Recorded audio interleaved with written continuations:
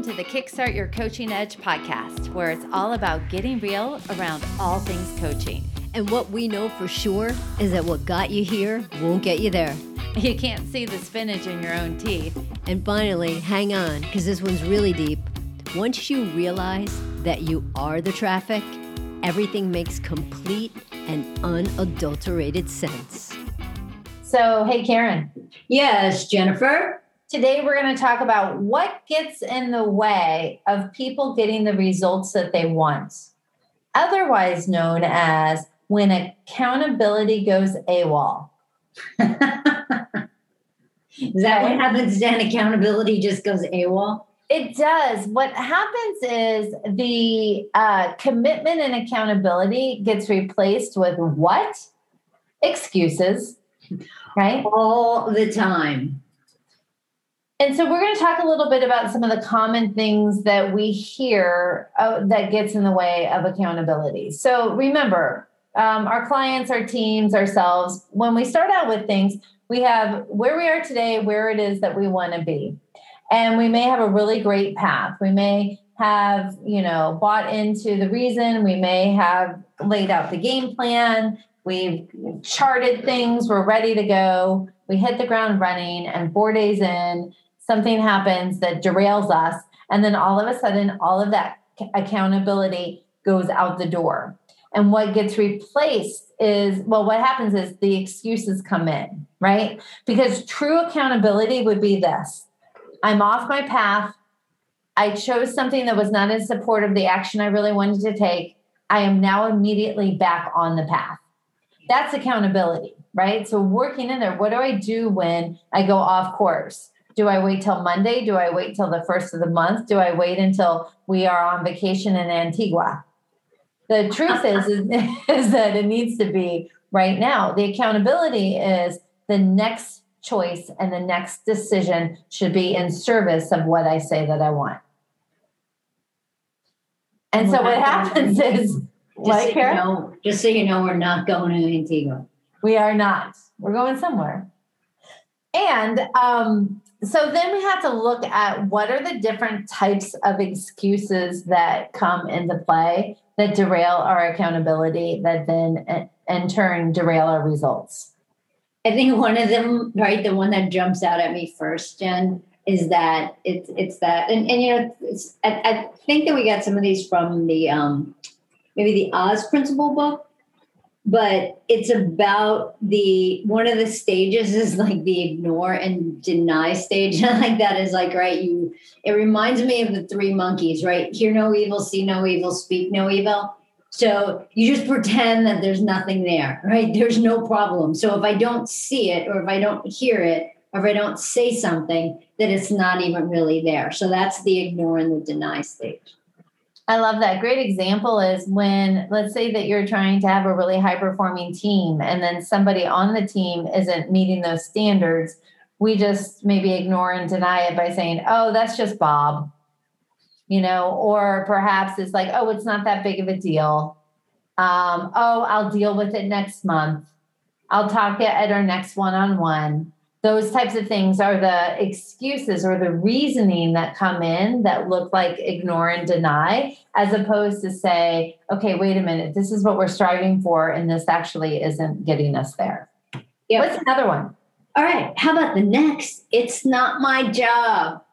And this one is huge, right? So you know that there's a problem and you know that something has to get done, but you're not going to do it because it's quote unquote not your job, right? So that's somebody else's responsibility. And I think that a lot of times with this one, this doesn't foster great teams. If it's always like, okay, well, that's their job, that's their job, that's their job.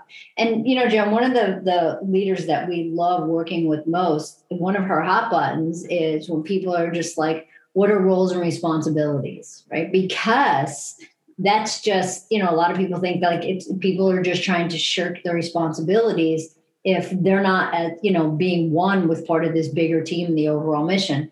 So it's not my job thing. It could really just bite the whole team. Yep, totally agree. I'll throw one in. Another thing that gets in the way of accountability is finger pointing, which is a little bit different than it's not my job. So the it's not my job is I'm hands off. I'm not responsible for that. So I'm not even going to pay attention to it.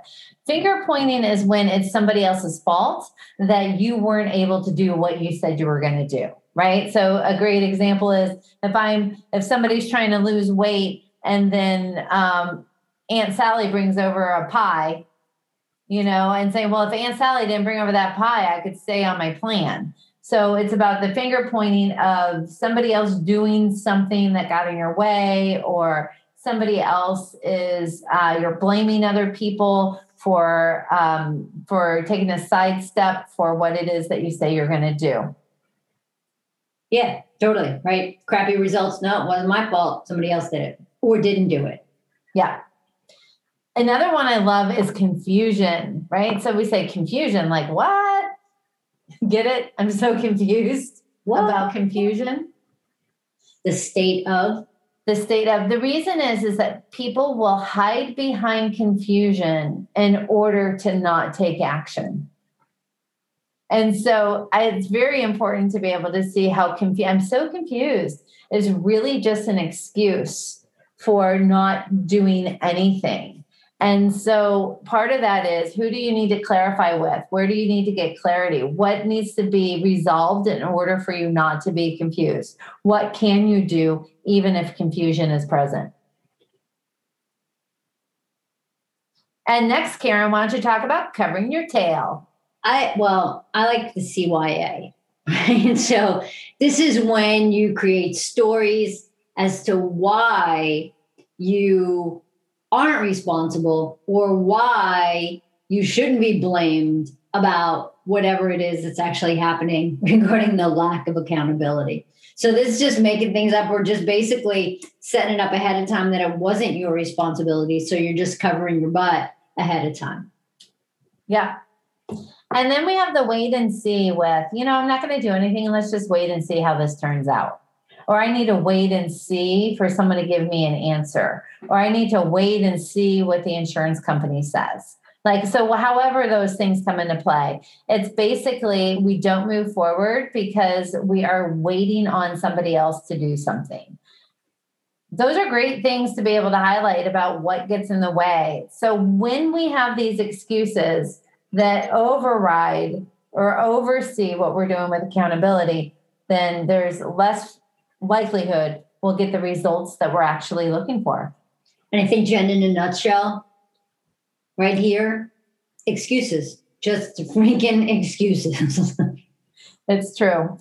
So hopefully you've enjoyed the month of accountability and results. And the big question to you is, how have you held yourself accountable during this series to bring more accountability into your life? We'd actually love to hear some of the things you've put into practice from any of the episodes of our podcast. You can feel free to send us an email at getreal@kickstartyouredge.com.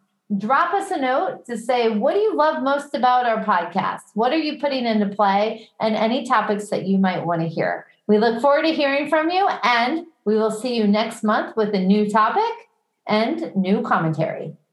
Over and out. Bye, everybody.